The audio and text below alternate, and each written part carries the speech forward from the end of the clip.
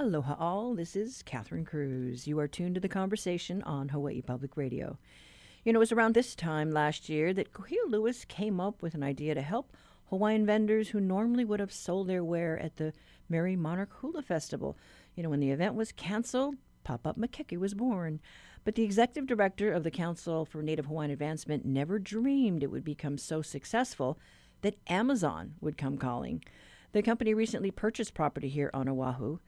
We talked to Kuhio Lewis about how this deal came about. You know, the reality, Catherine, is that we had gone through season 2 of Papa Makeke, and there were points in the operation where we were getting thousands of orders a day, and it became obvious to us that this was outgrowing our capacity locally. And, you know, as I had mentioned in previous conversations, Amazon had reached out to us. They reached out to us. They wanted to work with us. There was something that they were aspiring to, having an authentic connection to Hawaii-based products. We kind of tabled it because I wanted to the degree that we could keep it local, and we thought we could live up to the demand. Well, we were wrong, and so we outgrew our capacity, and so now it's time for the Amazon robots to take over. Okay, so it's going to take it to another level, but you're okay with that? Well, I mean, I think Amazon's they're a great partner. They're also establishing themselves locally here in the islands, as we know. And so it's going to help where we need them. We are going to keep many aspects of the Pop-Up Makeke 100% local, but the fulfillment, where orders go out in a timely manner, in a manner in which is conducive to the customer demand, is critical. And unfortunately, the capacity locally in our islands for that type of fulfillment doesn't exist. We've been hunting for someone that can do that, but it's reached a level where I think Amazon is the right partner at the right time. And while we look at how we can, build our local capacity. But you will still get a cut, though, won't you, for the council? There's no cut, so there's no fee, first of all, so it's subsidized. So we go out and we seek support from various foundations, from federal government, from county, and we ask them to help subsidize this. This is a program. It's a nonprofit making venture. It is run by a nonprofit. So it's not where we get a cut per se, but the operational cost that facilitates the Papa Makeke is subsidized through third-party contributions. What does this new relationship with Amazon mean for local vendors? Well, it means that they're going to have an opportunity to be on a much bigger stage. And so they are going to get exposure beyond than what the Papa Makeke had provided. And Papa Makeke did help many of them grow their brand. We have customer base now in the tens of thousands. We had sold over 100,000 products in that short window, and over $2 million went into the pockets of these small businesses. And so what this will mean is that the opportunity to work with a worldwide company with that level of reach is going to take these businesses who are ready for the opportunity to an even greater level. And so if there are vendors out there that are interested in re-upping or new ones that want to jump in on Pop-Up Makeke, what do they need to know? So first of all, everything is on our website. We are accepting vendor applications right now. So it's open. It's an open call. We're not restricting it to anyone to apply. We will be going through a process.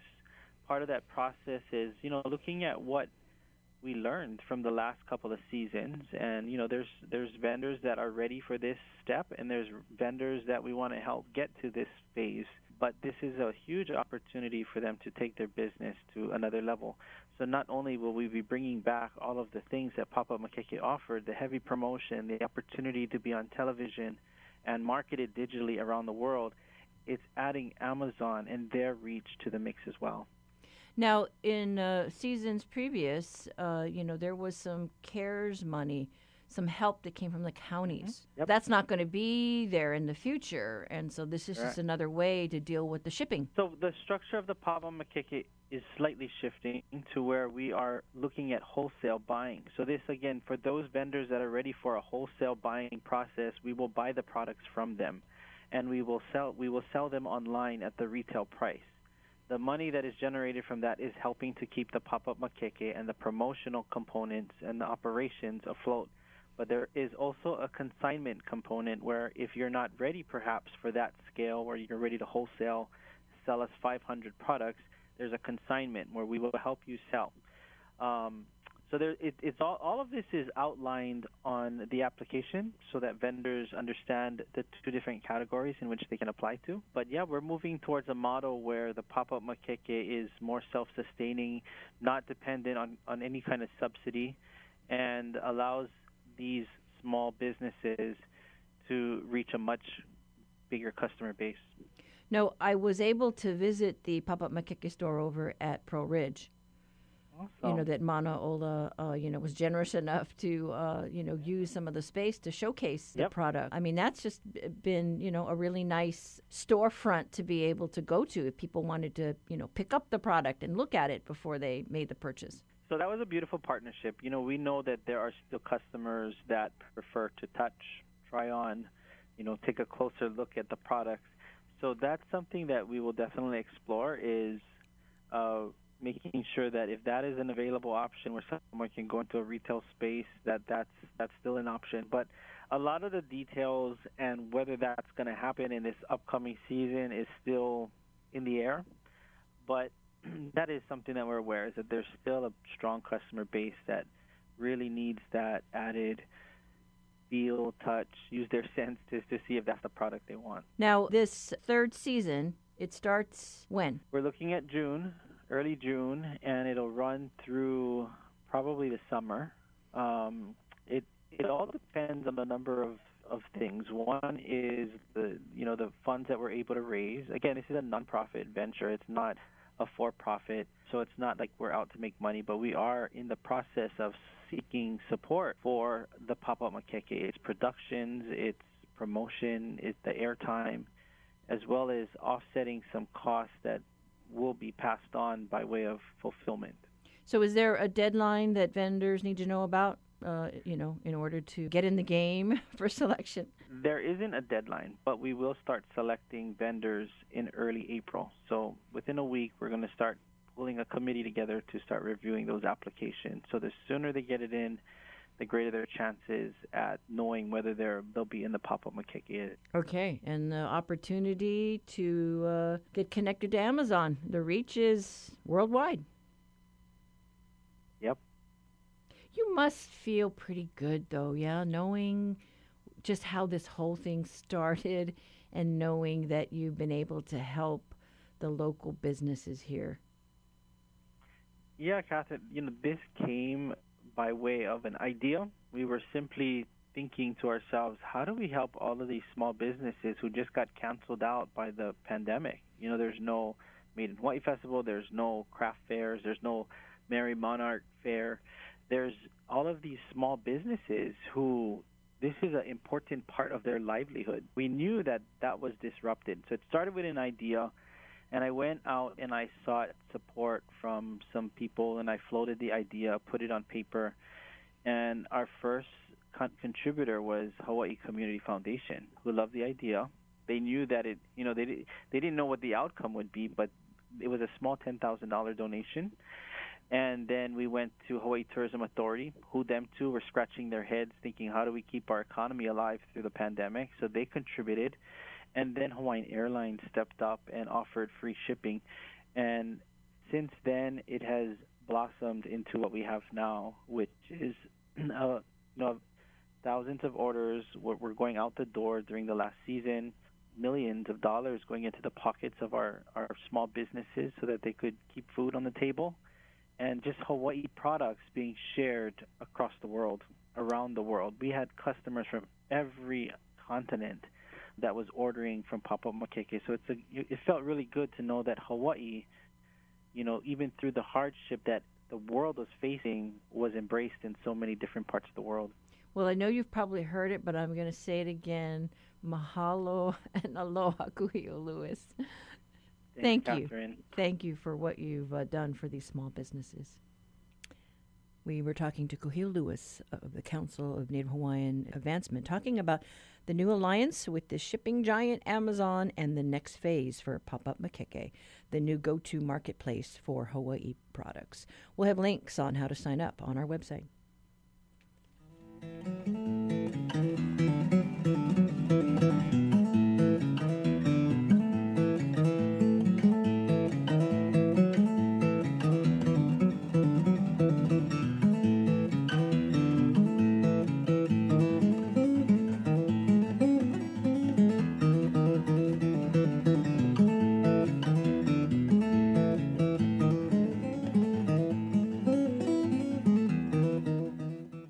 Support for Hawaii Public Radio comes from the Honolulu Museum of Art, welcoming the community to enjoy the art and museum spaces on Pauhana Friday evenings until 9 p.m. Admission tickets at honolulumuseum.org.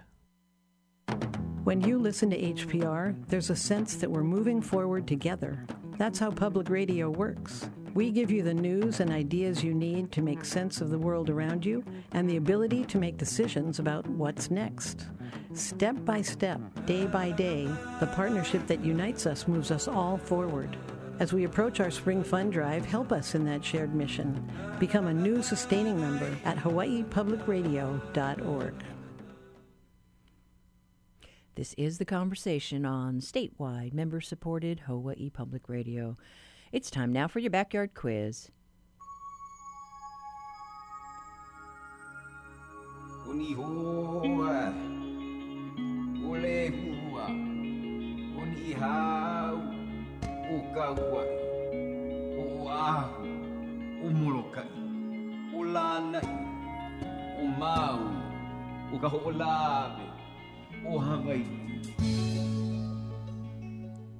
Tomorrow is a holiday for government offices, schools, and some businesses, which will close in honor of Prince Jonah Kuhio Kalani'aneole.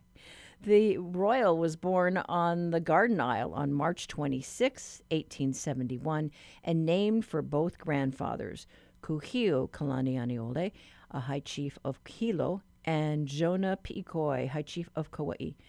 Sadly, he was orphaned after his father died in 1878 and then mother in 1888. His maternal aunt, Queen Kapiolani, adopted Jonah Kuhio, thus conferring the title of prince upon the youngster. His early education was completed at the exclusive Royal School and Punahou School. His studies continued in California at St. Matthew's School, a private military school, and then further afield to England, where he studied at the Royal Agricultural College before graduating from a business school. His journey from prince to statesman could cover another quiz or two. But for today, we would like to know the name of Prince Kuhio's wife. Call 941-3689 or call 877-941-3689. If you know the answer, the first one to get it right gets a reusable tote bag that tells people you got it right.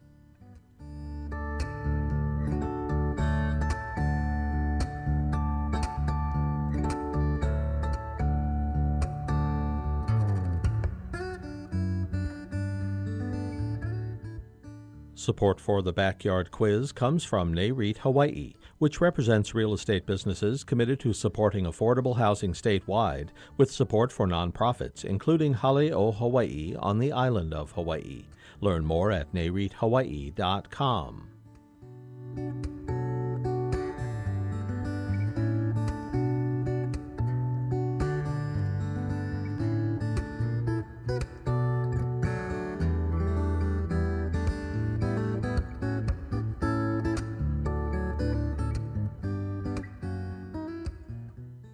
You know, as Hawaii residents reflect on this past year under the pandemic, HPR's Ku'uwehi Hiraishi joins us with a snapshot of how COVID-19 has impacted some of the island's most remote and rural communities. Good morning, Ku'uwehi.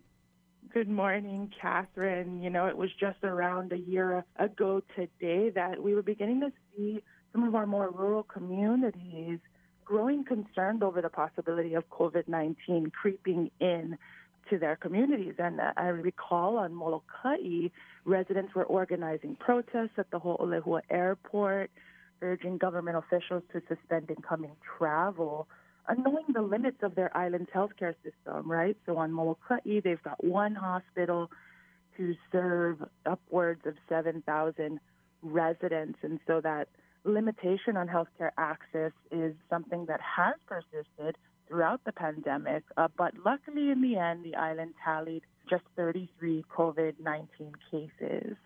Ho'olehua resident and mother of three, Kui Adolfo, spent the last year adapting to working from home while guiding her kids through virtual learning. She says the experience really brought a newfound sense of solidarity to a tight-knit Molokai residents. Here's Adolfo.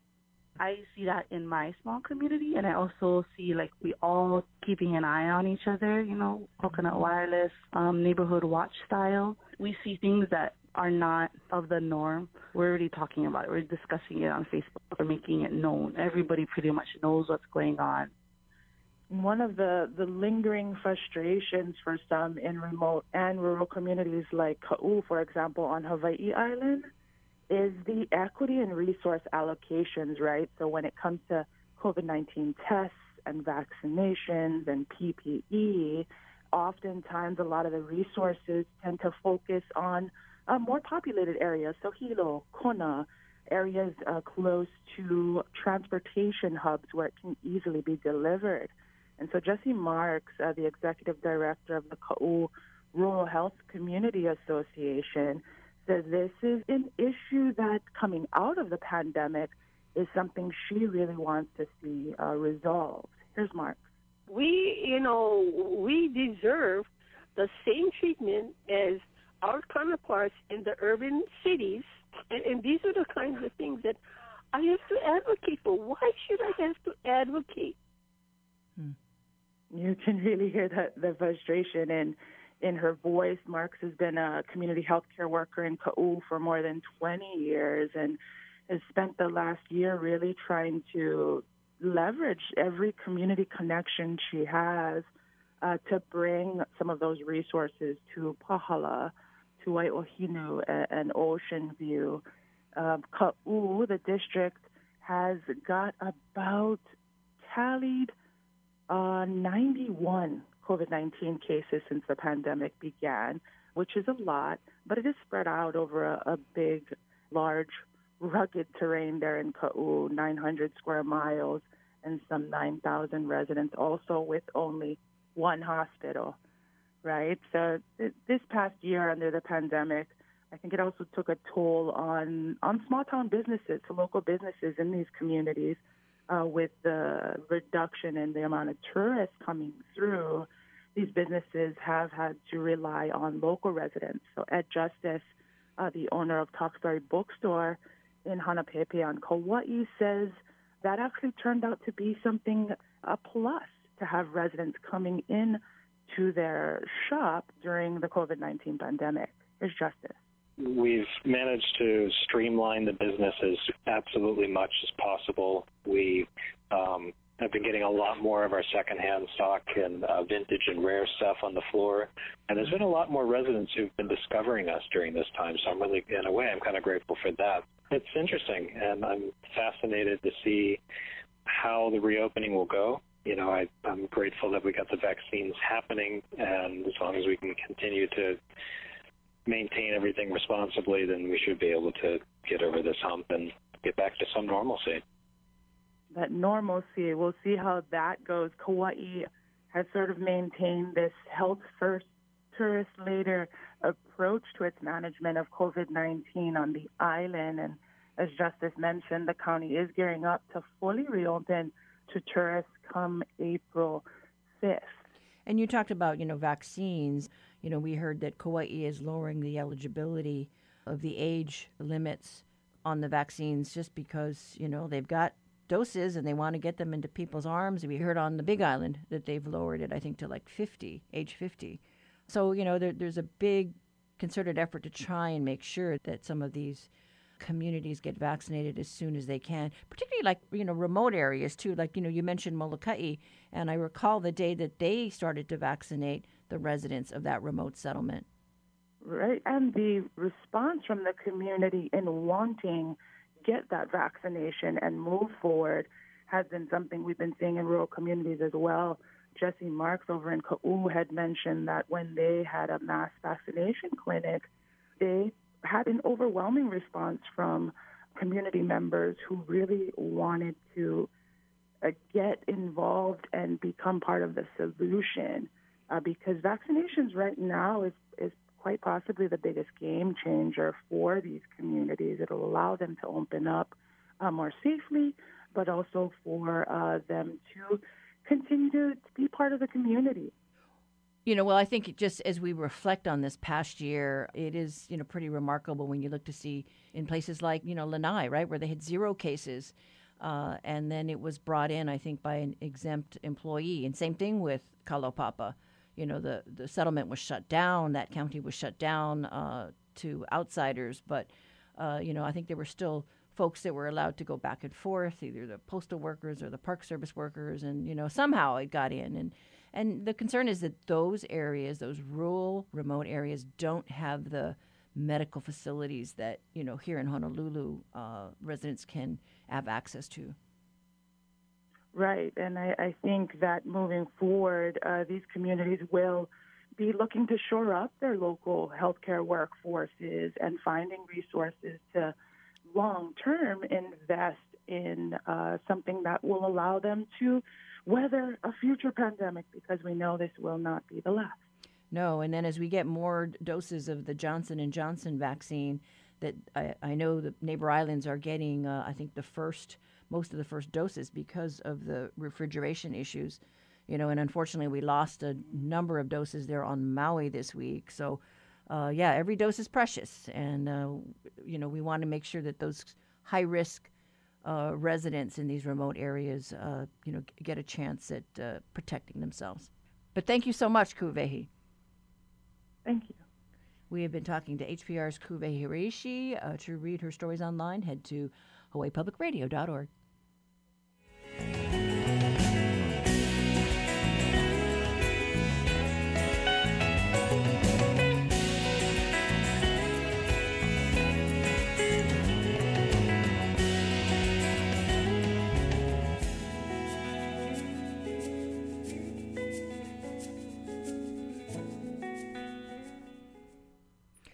Our reality check with our partners at Honolulu Civil Beat takes a look at a new power plant that Hawaiian Electric wants to build. Business reporter Stuart Yurton joins us. Hi, Stuart. Hi, Catherine. So this new plant, tell us more. What is it going to be? So the new plant actually isn't a plant. It's a big battery storage facility. It's in Kapolei, and it replaces a big coal-burning plant, also in Kapolei. The coal-burning plant is run by AES. It's an energy company, and it provides a fifth of the power on Oahu. So it's a huge source of our energy, and it goes offline in September 2022. Now, there's been lots of criticism about we're still on coal, that kind of thing, and that Hawaiian Electric should have taken, I guess, more steps to kind of get us off coal. Right. Well, we are getting off coal, and that's really part of the story here. The issue that's come up before the regulators, the Public Utilities Commission, is that we're going off coal, and the power plant is going to be replaced with this giant battery. But then the question is, what are we going to use to charge the battery? So that's one issue. So you know what we're going to use to charge the battery. What were they concerned about? Oil. Right. They're going to use oil to charge the battery that's being used to replace the coal plant. And that's not renewable energy. And this has the Public Utilities Commission very upset. The commissioner, Jay Griffin, said we're going from cigarettes to crack. Okay. Right. So they're not happy about that. Making matters worse, Jay Griffin did the back of the envelope calculation, he said, and he says it's going to increase rates for consumers as well, for the short term at least. The power company, Hawaiian Electric, says no. long term, over the life of this project, it's going to lower the energy costs. And they rebutted Mr. Griffin's comments saying that. They did not really dispute this idea of a shorter-term increase, which is caused in part by the volatility of oil and other things. So oil prices can be high, it costs more, and the idea is people in the short term are going to pay more. Also, I should add, eventually the idea is the battery will be charged from renewable resources, from all these wind farms and solar farms and everything else that we're supposed to build. The issue is they're not going to be built yet, and that's what the Public Utilities Commission is concerned about. Now, I've covered those PUC meetings, and usually they're pretty, well, sometimes they're boring. And so, yeah, when you get somebody to say, yeah, we're going from coal to oil and cigarettes to crack, I mean, you're like, whoa, it's pretty strong position on this. Right, and that was the tone. I mean, the tone throughout, at least the end of the meeting, and we have it posted. People can see the YouTube replay. This was a virtual status conference. People can see it. It's toward the end. It's really pretty harsh. The Colton Ching, the senior vice president who's really in charge of all of the energy, providing all the energy for the grid for Hawaiian Electric, seemed to be sort of dumbfounded at the hostility that he was greeted with during some of these questionings. Many of the comments, the cigarettes to crack comment was maybe one of the more colorful zingers from the commissioners, but it was hardly the only one. They were just really hammering him. So I guess the idea is Hawaiian Electric says, well, yeah, the prices may go up initially to pay for this thing, for this plant conversion, but it'll go down, but that's okay. Well, again, remember, this was approved. I mean, this is the battery storage project was approved. The Consumer Advocate, which looks at prices, approved it over the long term. They have a third-party observer, independent observer, looking at these things to make sure this is appointed by the commission.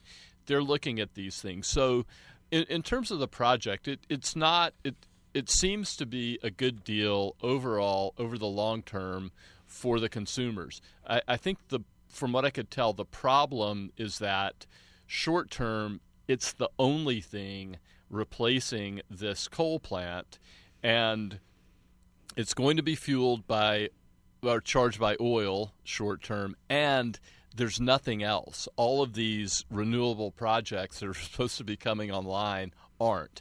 In Hawaiian Electric's defense, these are other entities or third parties that are building all these things, and you've still got the Public Utilities Commission that has to approve everything. So there is a regulatory process that takes a lot of time. But that's the story. Yeah, I mean, I know Hawaiian Electric is come under fire, right, by a lot of environmental groups because we've got these renewable goals we've got to reach, but they don't even like natural gas, right? Liquefied natural gas. And so, yeah, I'm wondering how that's going to sit to go from coal to oil. Interesting. Well, we will see. Yeah. All right. Well, thanks so much, Stuart. Thank you, Catherine. We have been talking with business reporter Stuart Yurton on our reality check. To read the full story, visit civilbeat.org.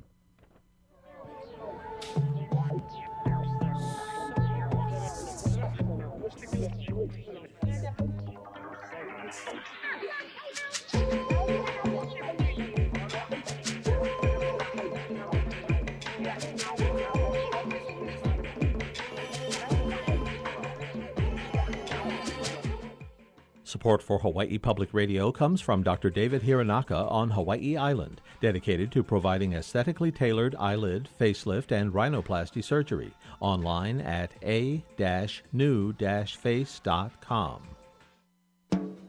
These days, community is more important than ever. One way you can stay connected is by joining HPR's Generation Listen. It's a group of younger listeners who create events for like-minded fans of public radio.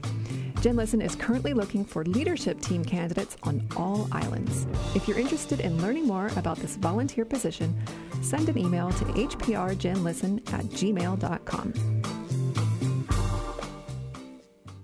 Support for Hawaii Public Radio comes from PAR Hawaii, an energy company whose more than 680 employees are committed to a culture of safety and customer service. Learn more at parhawaii.com.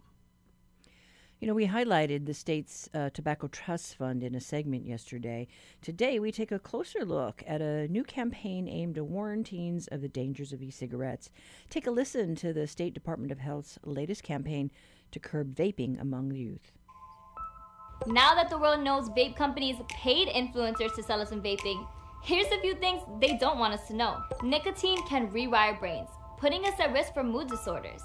The toxic chemicals in vape juice can damage our lungs' defenses.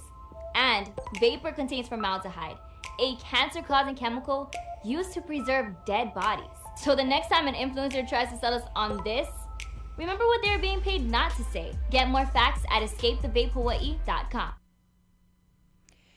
You know, Zahir Guko is a junior at Island Pacific Academy. He participated in a focus group on the Escape the Vape campaign and became a teen advocate. He spoke with HPR's Jason Ubai about his experience. The first time I went there, it was me and a couple of other teens from around the island, so they had a very wide diversity. And some of the things they asked was our basic understanding of vapes to see how much we all knew and what we didn't know. Then what they did was they kind of led us through, after learning that, they kind of give us a quick talk. They ran us through all their material, like the basic stats, like how many teens are endangered of vaping, people in middle school, high school, why kids do it so often, you know, where the common difference is. They also gave us more in-depth knowledge on the dangers of it, like specifically about the different chemicals. So they kind of just led us through their advertisements, basically, in a very clear and concise way that gave us all either better understanding or more understanding. After that, it was kind of interesting. We all sat down at a table. We were given a bunch of different photos of people. Like I think there's like 6 different photos, and then we were asked to like categorize them by like maybe schools, area. Do we think they vape or not, just by looks and stuff? So that was a really interesting experience to do with a bunch of other people. And normally it's not like that, I feel. Normally it's very just basic, but this one, it got us really engaged with the topic through, like, they were very really open with us by showing us all the materials. They showed us a couple different, like, really early stages for their different commercials that we all got to give really good feedback on. And they were doing it in the way that was specific to Hawaii, and they were trying to get it as localized as possible so that it would have the greatest impact, which was very important and not just basic. Because I feel like, especially in a place like Hawaii, if they were just to go in and do like what every other place does, which is they just get like very like surface level information, and they would just give that surface level information, it wouldn't get as much traction.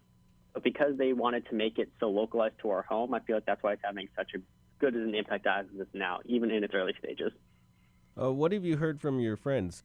So the friends that I've talked to recently say that they have been seeing the ads on social media through Instagram and Snapchat and stuff like that. I don't personally use it too much, so I'm just going off what they said. They said that they have been seeing the messages and all, and that's a great sign. And they hope to see more in the future.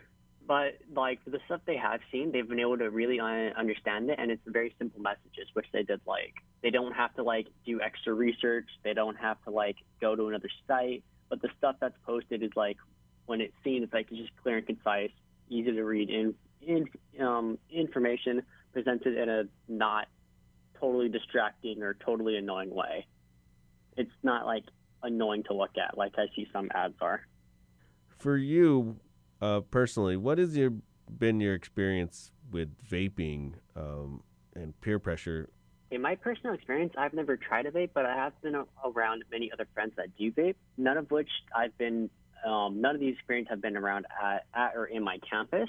Most times I've had these experiences are when I'm out in like secluded areas. So like I take part in Boy Scouts, and sometimes, you know, kids around that age have access to these things. And if we're out at like a camp or something, it's very easy for a couple of them to, you know, go sneak off to a corner in the woods, something like vape for a little bit. So I've been around people who do that, and I've been offered a couple times. It's never been something that I've really been too interested to try. And I think the thing about vaping and peer pressure is it's not really something that I think kids would peer pressure about. If you were to relate this to like maybe like a drinking party or something, right? and how like then in that situation, it's like people want you to like keep the party going or something like that, right? I don't think a lot of kids see vaping as like this like thing to like get other people to do, you know?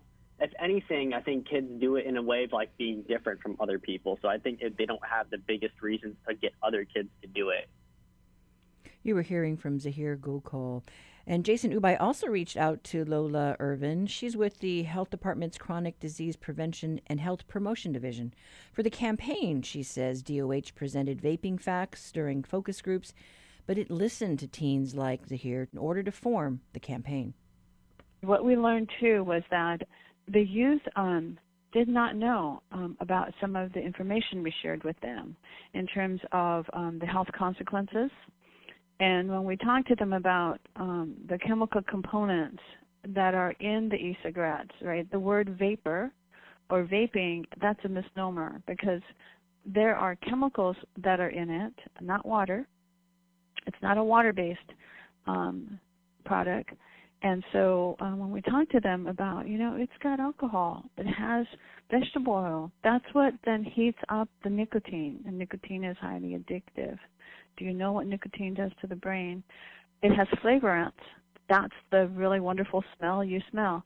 Do you know what these flavorants do to your lungs? And they did not know, and they actually wanted to know. And so we checked in with the youth to see, are we hitting the mark? The things you said you wanted to know, do we have it? And so it was really important for us, to get the youth input and to get their advice, really, in terms of, are we hitting the information marks that they said, yeah, please tell us, please tell us. And working with these students, what were people's minds changed from the information that you were able to provide to them? Well, we did get lots of great comments from them. Like, they did not know in terms of the addictive nature of nicotine. And so they wanted us to put the information out there.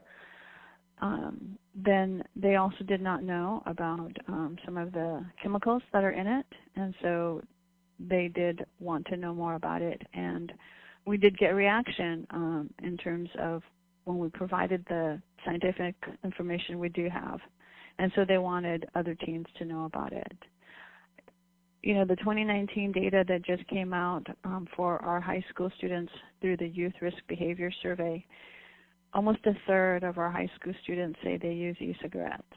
And so it's really important to let them know this is what e-cigarettes does. And we started actually developing these messages before we went into stay-at-home orders, and then we worked through it with youth online as we're developing the messages. And then became very concerned knowing that vaping is a very social activity. And so with COVID-19 and its it can be transmitted by sharing e-cigarettes, we're very concerned for them. Also, clean air is the best thing we can put into our lungs, and so we were very concerned about the chemicals that youth would be inhaling into their lungs. And so the health information that they asked of us became even more important, that we include all that. Looking at that CDC data, I saw that only 18% of Hawaii high school students have tried cigarettes versus 24% nationally. So it looks like there has been success with smoking cessation programs, certainly with cigarettes, but as far as vaping goes, they're relatively or even higher than the national average. So what do you think the difference is?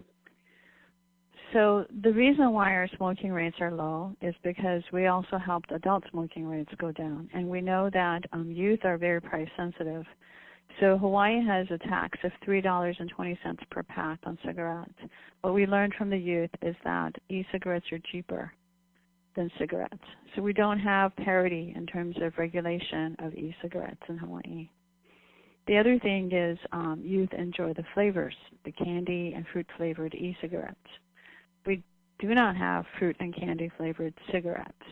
And that was part of the FDA actually getting regulatory authority so that fruit and candy flavored cigarettes are not allowed, but fruit and candy flavored e-cigarettes are allowed. And that's part of the sharing that happens, is youth will buy a pack of a variety of flavors and then share it amongst themselves. So we don't have parity with restricting flavored products for e-cigarettes. The other thing is youth are also very smart, very savvy with technology. And unlike before, if I was watching TV and my parents were watching it, we were watching the same screen and they could see what was being advertised to me. Now our youth have handheld devices called smartphones, and marketers can advertise directly to them. And the parents don't know, the adults around them don't know. And so our youth are also getting these products online. And so that's also what's different between cigarettes and e-cigarettes. So these products are online and available, and the youth are very clever circumventing the age restriction and being able to purchase them. And you can find out more about this campaign at escapethevapehi.com.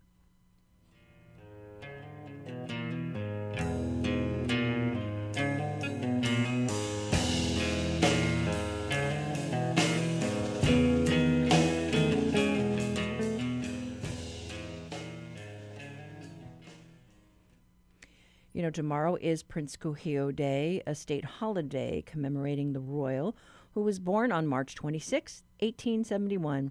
He was the youngest son of David Pi'ikoi and Esther Kekaulike, born in Koloa, Kauai, and named after his grandfathers, Jonah Pi'ikoi, High Chief of Kauai, and Kuhio Kalani Aneole, a High Chief of Hilo. The young royal was orphaned at a young age, which resulted in his mother's childless sister, Queen Kapiolani, choosing to hanai her youngest nephew, giving him the title of royal prince. He was given a royal education and is remembered in history books for his participation in the Wilcox Rebellion.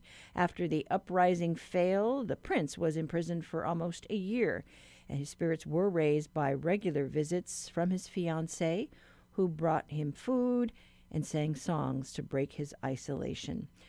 Just after he was released, Prince Jonah Kuhio married his fiancée, Elizabeth Kahanu, in 1896 in the St. Andrew's Cathedral.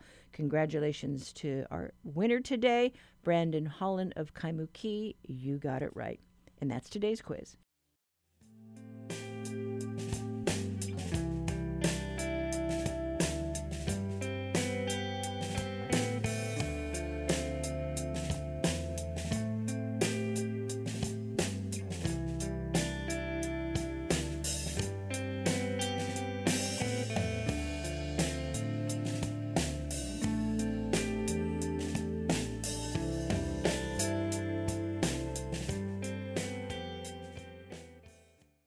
You are back with the conversation. And you know, any time is a good time to talk about chocolate.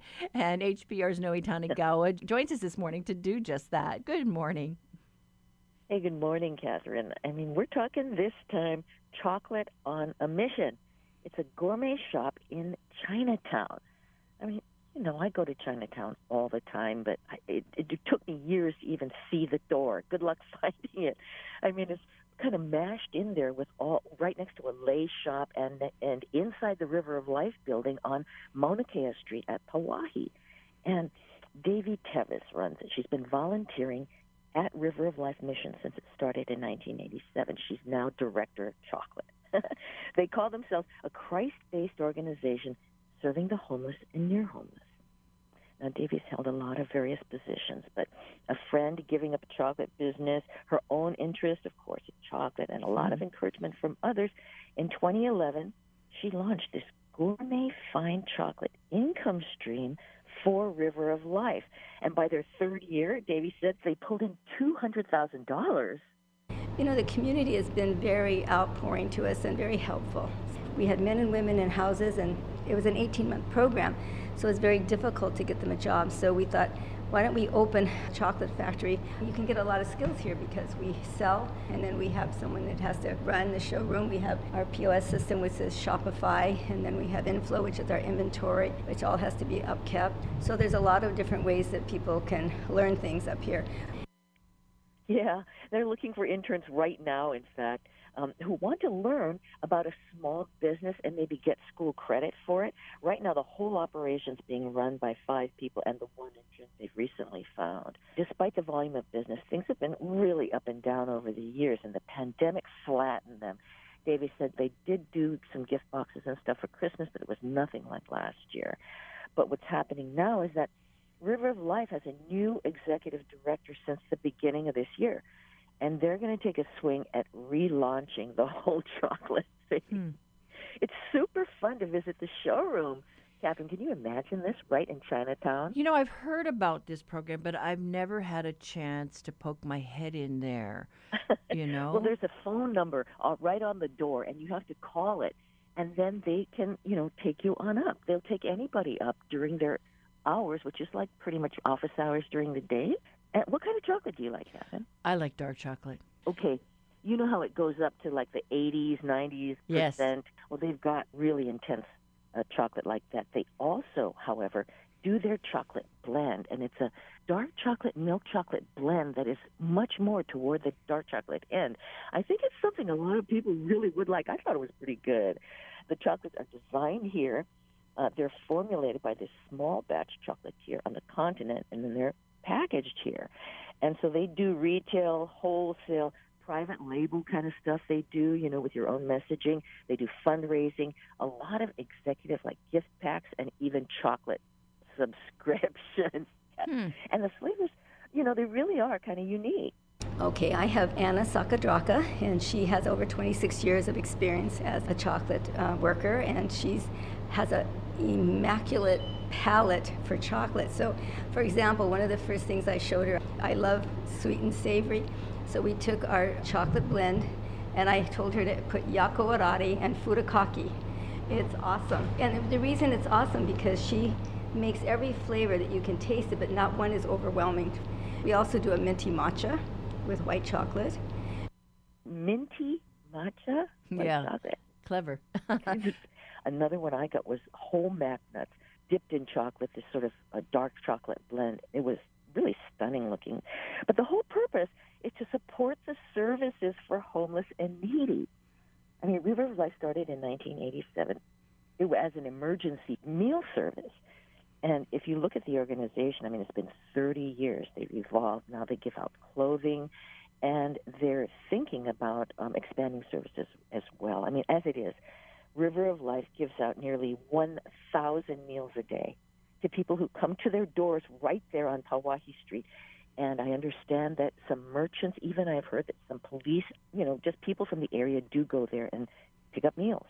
Some nearby businesses and residents say that service, however, does bring crowds, screaming, fighting, drugs, trash, and loitering into the neighborhood.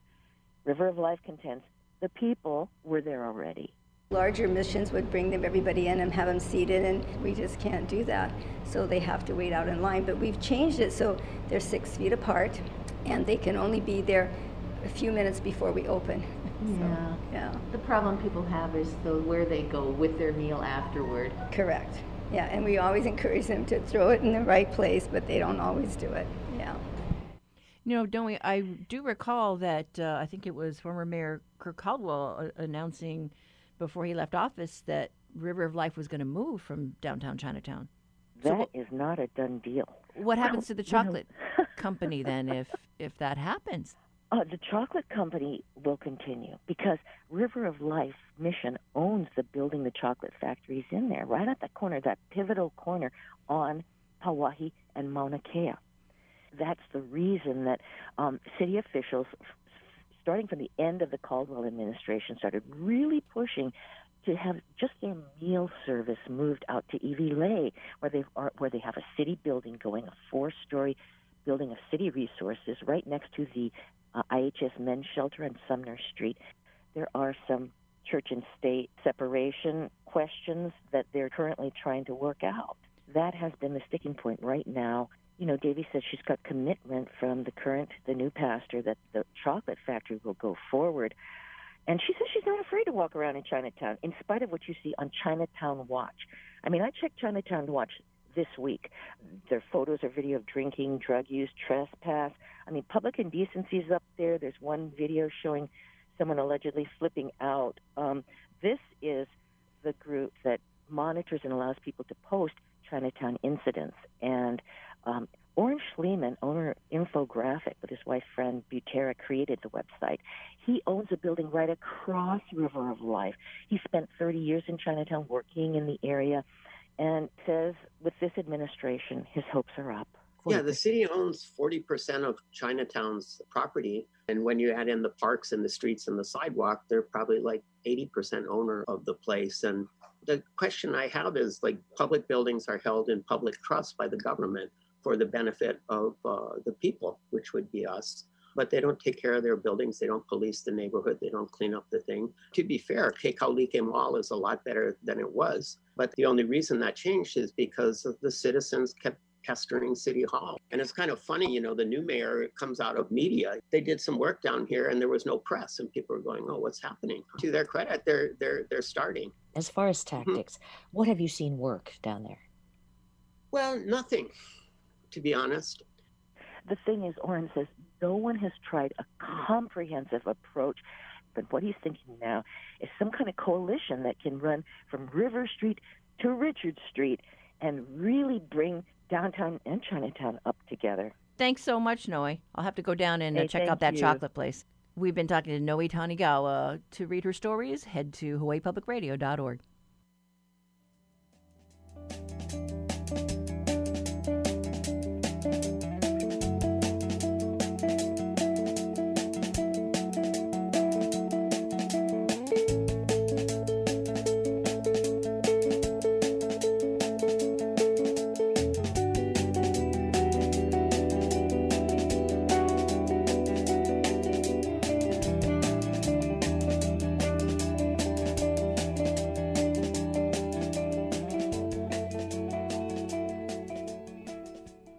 Well, that's our show for today. We will be talking taxes tomorrow. It's a call-in.